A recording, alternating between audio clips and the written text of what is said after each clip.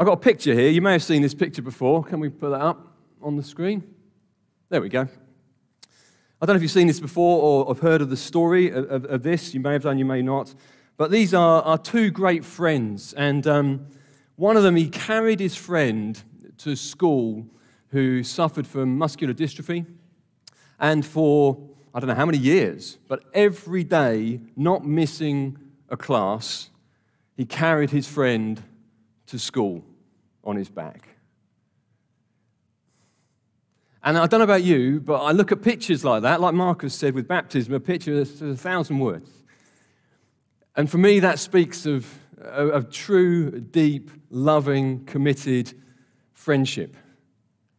And there's something about friendship, isn't there, that we look at that warms our hearts, that we desire, we long for. I mean, who wouldn't want a friend like that? Anyone? No, hopefully all of us would want friends like that. And I hope have friends like that. But I realize it's not always going to be talking about friendship today, and I realize that friendship isn't always straightforward or easy, and sometimes it's not like that. And so we're going to touch on a little bit of that as well. But I want to focus on faithful friends, what they look like, and why we need them. And again, I was reflecting on it this week. I've had the real joy of this week of probably meeting with around, 30 plus people, some in Lowestoft, some here, just walking, talking, being with people in various meetings. And I can look around this room as well, and there are dear, dear, dear friends in this room that we've walked together over decades now. And there's something quite special and beautiful about that God calls us to in the life of local church. That we must never, ever become, and we're not, but a bunch of kind of individuals or individual families that rock up on a Sunday and then go and rock up on another Sunday and go away, but there's no substance in between. And thankfully, it's not like that here. There are deep friendships being built throughout the week, throughout every day, doing life together. L in our life group is for friendship and friendship. Life group, learning, integration, friendship, and everyone a witness. And it's right at the heart of what we do. I was gutted last week not being here. We said goodbye to Dave and Kath. Did they go? Have they? They're not quite gone yet, so they haven't quite. Pray for their house. This has been going on a while now, those that know. But they are dear friends that we. I remember when I first started working for Kings, and in this building, and when it didn't look like this, and Dave Lees and Kath, right at the heart of things there, just dear friends on the journey with us, and loads of other people as well. And we're not going to be able to stay for Sunday. That's a great opportunity after this, opportunity to eat together, and great opportunity to do that. But Jean and I have got to go back down to Lowestoft. We're having lunch with the leaders down there, so we're not going to be able to stay for that. But I just want to say that it's just a beautiful thing when there are deep friendships over decades. And what I'm going to say today really is just, if you've been around Kings for a while, you'll know this. You'll be doing this. I know that. So it'll be a reminder. But we need to be reminded of these things sometimes, and just to lean into them again and think, okay, well, how do I keep leaning into this? And I don't think this is overstating it either, but the substance and the health of a local church will be determined by the substance and the health of our friendships with God and with one another. Maybe overstating it a little bit. But I'm pretty sure Jesus said our love for one another would be one of the defining hallmarks. And friends love one another. That's what we do. And I think this is so important to the health of local church. And I'm ending the series on Colossians, and we've been working our way through this book that Paul wrote. And he wrote this, he didn't write it from a nice office with a load of nice theological books kind of thing, a central office to the churches. No, he wrote it from a prison floor. Or maybe at a table, I don't know. But anyway, he didn't write it from a convenient place. These are real people writing in real places. And we're going to read 11 names. And I probably won't read them all right, but I always figure with Greek names and other names, if you read them quick enough and sound confident, you get away with it. So that's what I'm going to do. But any Greek scholars among us, I may have got the pronunciation wrong on some of them. And twice as we're going to read this passage out in a moment, it talks about these faithful and beloved friends. Faithful and beloved friends. And so look out for these names, 11 names, faithful and beloved friends. If you've got a Bible, open up to Colossians chapter 4, We're going to read from verse 7. And if I'm doing this, by the way, it's because I've got reading glasses on order. And that's why I need them now. So I was quite looking forward to having them today, actually, because I kind of envy Mark because he takes them off and makes the point with them. But I can't do that this morning. So if you've got a Bible, read through. It's so important we open our Bibles up together, isn't it, when we gather? And read it through and follow it through. Maybe on your phone. I realize you might do it like that, but it's just good to do that. So it says this, Colossians chapter 4, verse 7. As to all my affairs, Paul writes, I can't even pronounce the first one. I failed at the first hurdle. Tychicus, our beloved brother and faithful servant and fellow bondservant in the Lord. He'll bring you information. For I've sent him to you for this very purpose, that you may know about our circumstances, that he may encourage your hearts, and with him, Onesimus, our faithful and beloved brother, who is one of your number. They will inform you about the whole situation here. Aristarchus, my fellow prisoner, sends you greetings, and also Barnabas' cousin Mark, about whom you received instructions. If he comes to you, welcome him. And also Jesus, who is called Justus. These are the only fellow workers for the kingdom of God who are from the circumcision. That's talking about their Jews. And they have proved to be an encouragement to me. Epaphras, who is one of your number, a slave of Jesus Christ, sends you his greetings, always laboring earnestly for you in his prayers, that you may stand perfect and fully assured in all the will of God. For I testify for him that he has a deep concern for you and for those who are in Laodicea and Hierapolis.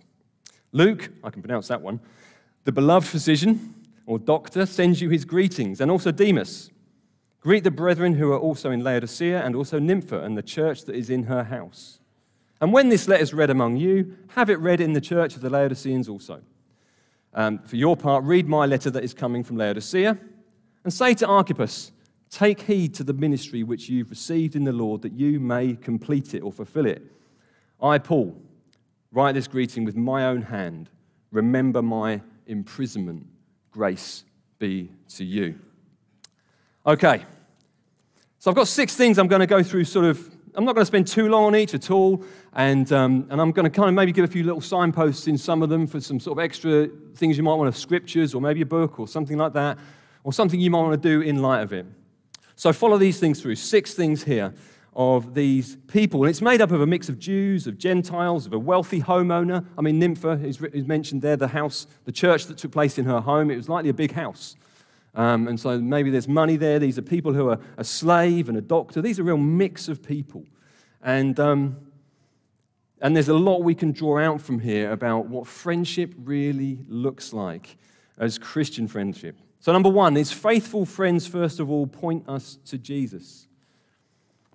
When I sort of read this and thought about this, I thought, okay, when was I first pointed to Jesus? And it was living at 356 Dereham Road. I'd had conversation with Christians up to that point, but didn't grow up a Christian at all, didn't believe any of it, thought it was, just didn't believe any of it at all, thought it was rubbish and not worth paying attention to, really. But then I was living with Jean, who was my girlfriend at the time, and a dear friend called Tim, and this is my first Bible that I was given, as they pointed me to Jesus. I had loads of questions, Steve, I totally relate, mate. I had tons of questions before becoming a Christian. Still had loads past 25 years. It's fine to keep asking.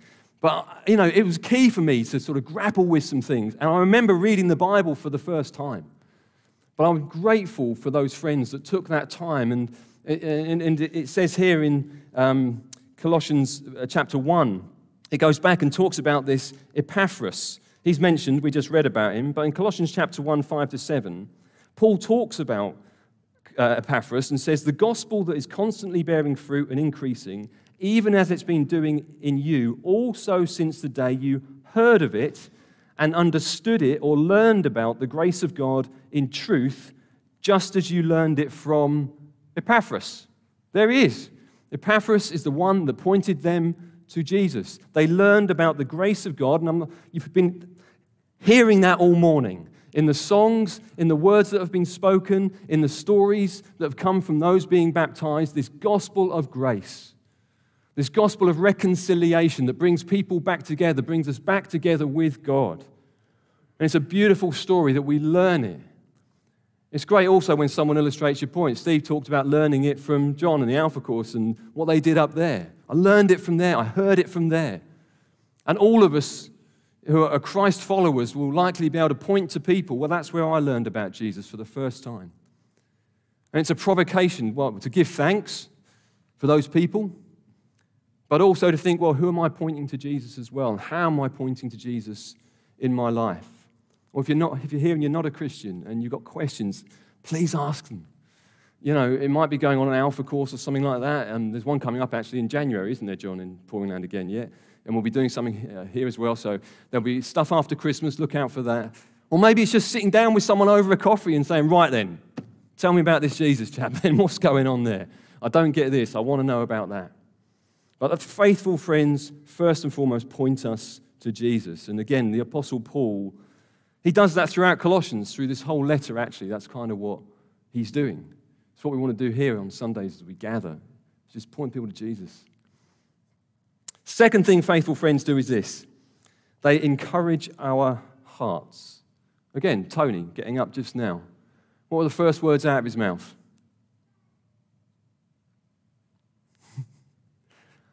I want to encourage you. I want to encourage you. What a great heart. That's the kind of heart we want, and that's the kind of heart we see there in these friends as well. Tychicus, however you pronounce his name, in verse 8, says that sending him to you, Paul says, that he may encourage your hearts. And then in verse 11 as well, he talks about Aristarchus and Mark. He says that they have been an encouragement to me.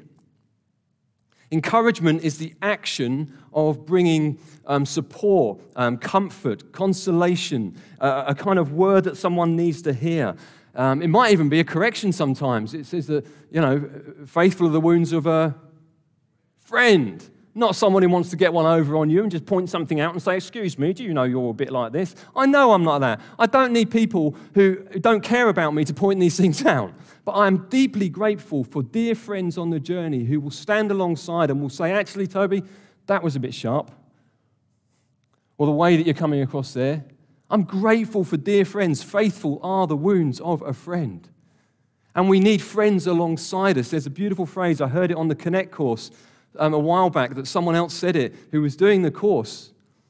And I've just nicked it. And so if you're here and you hear it, thank you. I can't remember who said it. They said, all of us need people who are close enough to see it and close enough to say it. All of us need people in our lives that are close enough to see it, close enough to say it. We want encouragement of dear friends. Have you got people like that in your life? Have you got people like that? They encourage us. They come alongside us. That's what the word encouragement means. It speaks of this coming alongside, coming beside someone, walking with them. And again, this week, I've been deeply grateful for people that have encouraged me. I got a lovely little message from Don a while back. Sorry, Don, mate. Just a little message on WhatsApp.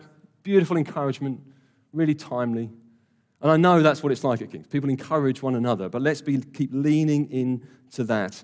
Think about this week. I mean, who here doesn't need any encouragement?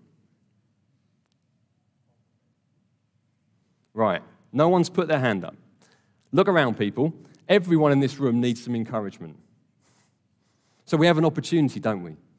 We have an opportunity this week to think, how can I encourage them? How can I encourage them? Let's keep cultivating that. Such an important value of who we are at Kings. So faithful friends encourage our hearts. Faithful friends point us to Jesus. Faithful friends stick with us through suffering. If you go to 2 Corinthians, that's it. Just flick back in your Bibles to there.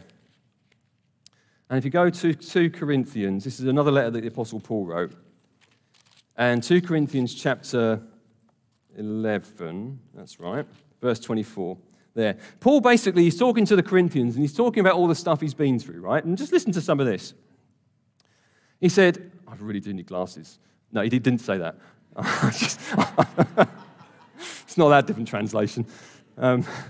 He said, I've been through far more imprisonments. I've been beaten loads of times. I've been in danger from death. 5 times I've been lashed with the 39 lashes. 3 times I've been beaten with rods. I was stoned 3 times. It's important to contextualize that. That stone's being thrown at him. Okay? He said, I've been shipwrecked. a night and a day. I've been in the deep, in other words, in the sea. He's been shipwrecked. I mean, literally. He's been in frequent journeys in dangers from rivers, dangers from robbers, dangers from my countrymen, dangers from the Gentiles, the non-Jews, dangers in the city, dangers in the wilderness, dangers in the sea, dangers among the false brethren. I've been in labor and hardship, through many sleepless nights, in hunger and thirst, often without food, in the cold and exposure. If Paul asked you to come on a trip, would you go? I mean, surely you'd think twice. But here Paul is writing from prison, and he's not on his own. He's with friends. They're on the floor with him. They're in the darkness with him. They're in the chains with him. This is the kind of friendship that we're called to with one another. Friends that suffer alongside one another, that walk with each other through the uncertainty. They didn't know they were going to get out. And yet his friends are there with him. Faithful friends walk with us through suffering. They suffer alongside us even, and they sacrifice their time and their energies to come alongside us in those moments, and in doing so, they are being like Jesus, the one who suffered for our benefit. That's the gospel of grace. And we're called to then stand alongside one another. I know there are difficult things people are going through in this room. Of course there are. It doesn't take a prophet to know that, does it? But I know there are. And it's as we stand together and we walk through these things, our friendships get deepened. This is so, so important that we suffer alongside. And I'm grateful for friends who stick with us through suffering and difficulty. I really am. But, number 4, faithful friends sometimes fail us. I realise that didn't quite make sense in some ways, because if they're faithful, they wouldn't fail us. But you get what I'm saying. Sometimes those that we've been close with, actually, it goes wrong. We get hurt. I know I've not been a perfect friend myself. I know I've failed as a friend. But I've also had those who have failed me over the years. Not many, thankfully, but it's happened.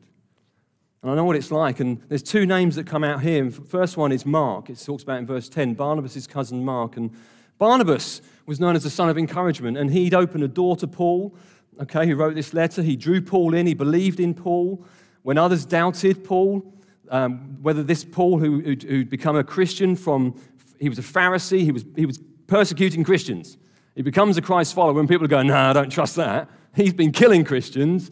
And now you're telling me that he's trustworthy. And it was Barnabas who stepped into that gap and bridged it. He introduced Paul to other leaders. And you can read about that in Acts chapter 9. And yet, in Acts chapter 15, it says he had a sharp disagreement, a falling out with Barnabas, and it was over Mark. It was because Mark had deserted them on other journeys, didn't come through, and Paul was like, no, I don't want to take Mark anymore. And it says they had a sharp disagreement. That isn't like a little, I don't think we agree. I think it's conveying something, actually, this was quite an argument. Quite a falling out in some ways. And it's there for a reason. Sometimes friends don't come through for us. Sometimes we separate ways. And by the way, Colossians was written in about AD 49, but this is, they separated ways in about AD 49. Colossians was written about AD 61. So clearly in this 12-year period, something happened to bring them back together again, Mark and Paul. And he says elsewhere that Mark's useful to me. So they reconciled, but they did fall out. And then he mentions another name here as well in verse 14. He mentions this chap, Demas. He says, Luke, the beloved physician who wrote Luke's gospel, sends you his greeting, as does Demas. And if you go to 2 Timothy 4 verse 9, this is probably about 3 or 4 years maybe after Colossians was written. Okay, so he's just mentioned Demas is with him. And he says this in 2 Timothy 4, 9-11. He says, make every effort to come to me soon, Timothy, because Demas, having loved this present world, has deserted me. The Bible's all linked, yeah? It all ties in. All these letters, they all tie in. Demas deserted me. He was with him, and then he deserted him. And then he says, only Luke is with me. Now pick up Mark, bring him with you, for he's useful to me for service. Again, they've reconciled, they've come back together. One is complete separation, one is been reconciled. And we see that in Jesus as well. Jesus knew what it was to be betrayed by Judas, totally betrayed him, separated from him. So Jesus knows what it's like. Jesus also knows what it's like to have deep friends, dear friends that fail him as well. Peter was the prime example of that, who totally failed him, denied him. And yet there's that beautiful picture at the end of John's Gospel, this coming back together again, as Jesus reinstates Peter to his call and sets him back on his feet again. It's a beautiful thing. Sometimes friends fall out, sometimes they fail us. What do we do when we do that, and what do we do when it happens to us? Just briefly, 4 G's, go after reconciliation with the person. If you want a scripture for that, Matthew chapter 18, 15 to 19. If you have had a disagreement, if you are falling out with someone, go after them. Read that passage in Matthew 18, 15 to 17. It's important as Christians we keep applying this into our lives and into our community life together. But go after them. Extend grace. That's the second G. Think the best of people. When they get something wrong, say something wrong. I don't know, forget something. Let's keep thinking the best of one another in those situations and hold grace out. Don't hold things against the people in that process of reconciliation. Sometimes, though, the third G is grieve. Grieve the loss. Actually, if there has been a break in friendship that hasn't come back together again, it is painful. Don't just skim over it and just kind of go, oh, well, I'll just rock on. It's really important that we pause and we lament and we grieve and we stand before God and say, that was painful, that was hard. But in that process, always be guarding your heart. The Bible says, don't allow a spring of bitterness, a root of bitterness to spring up in our hearts. When we've been hurt, that little phrase we've used millions of times here, hurt people, hurt people. It's so important that we allow the grace of God to saturate our lives in such a way that we guard our hearts and don't hold things, even against those that have failed us. So go, extend grace, grieve the loss, and guard your heart. And then faithful friends, pray for us. I won't stick on this too long, but verse 12 to 13, he talks about that Epaphras, is it there? Verse 13. Yeah, where are we? Always laboring earnestly. Epaphras, there we go, verse 12. Epaphras, it says that he had, out of this deep concern he had for them, it says he was one of their own. He prayed earnestly. I mean, again, the language here isn't, it's heartfelt praying. It really is. And I thought to myself, well, why is he responding like that to them? And I thought, well, I think there's something about the closeness of relationship that leads to that heartfelt wrestling in prayer for them. It says that he was one of them, of the Colossians. And so he knew people there. He knew them. And so there is something about that, I think, that heart connection that we have with one another that leads to deep praying for one another. And again, if you want to grow in prayer, a couple of recommendations. Beginning a Praying Life, that's a little short version of the book, A Praying Life. So if you want a really thin version of it, that's brilliant. Beginning a Praying Life, brilliant. But also Marcus has written an excellent book. It's on the back, it's all over there, Designed for Drama, Discovering a Fresh Passion for Prayer. It's superb. I'm not just saying that. He didn't ask me to say that, and I'm not on commission. Although I should be. But genuinely, can I do a golf here? No. And lessen the price. I'm not going to do that.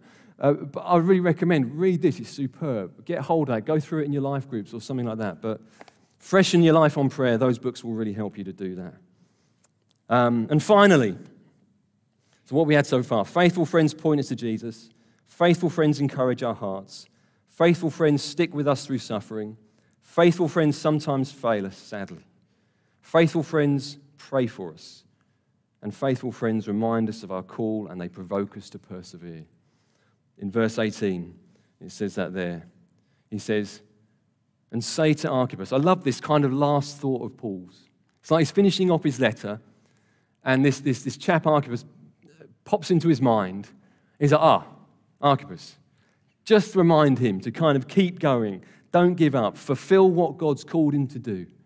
I think that sort of encouraging heart of Paul just kind of spills over into the different ones that he knows. And he wanted to encourage this dear man. Keep going. Fulfill it. Don't give up. And that's the heart of an encourager, isn't it? And again, Jesus does that with Peter in Peter's failure. He comes to Peter and he says, come on, boy, back on your feet. It's not quite like that. That's my translation. That's essentially what he says. He restores him. He says, do you love me? Feed my sheep. Get your focus again. Fix your eyes back on me again. And I want to encourage you, if you're here this morning and you are having one of those moments, because boy, if I asked hands to go up, who feels like giving up sometimes? I reckon there'd be quite a few. Mine would go up. Of course we do. Of course we do. And we need faithful friends around us who will stick with us, stand with us, and encourage our hearts. And if you're feeling like, I want to encourage you, don't give up. Press on with God. Get around people that care for you. And again, this week I've experienced that. I've experienced those who have really encouraged me this week, and I'm deeply grateful for them. There's lots there, hopefully, that we can just maybe take one or two things away. Think, how am I going to live this out this week? How am I going to apply it in life groups and maybe running partners and throughout the week? And I'd encourage you as we're going to sing a final song now, and Kevin, band, do you want to come back up? I just want to encourage you to be thinking, okay, Lord, well, what does it mean for me to be a faithful friend? What does it mean for me to live that way and keep pressing into that as I know you do? The substance and health of a local church will be determined by the substance and the health of our deep friendships with God, because of the gospel, and with one another. Shall we stand, please?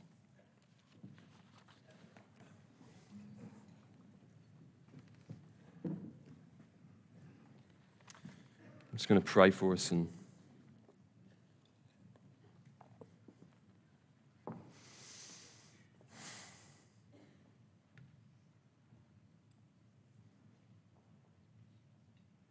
Father, I really am grateful for dear friends. And I just imagine Paul at the end of this letter as he starts to think about people, these 11 names that just pop into his head. Vastly different people from different backgrounds and different walks of life, different experiences, different cultures, and yet together. And I pray, Father, that you would keep working in the church here at King's, Lord, and helping us all to grow in what it means to be more like you, Jesus, the ultimate faithful friend who laid down his life for us, for our benefit. Lord, help us keep fixing our eyes on you and being faithful friends to one another as we run the race that you've called us to together. Amen.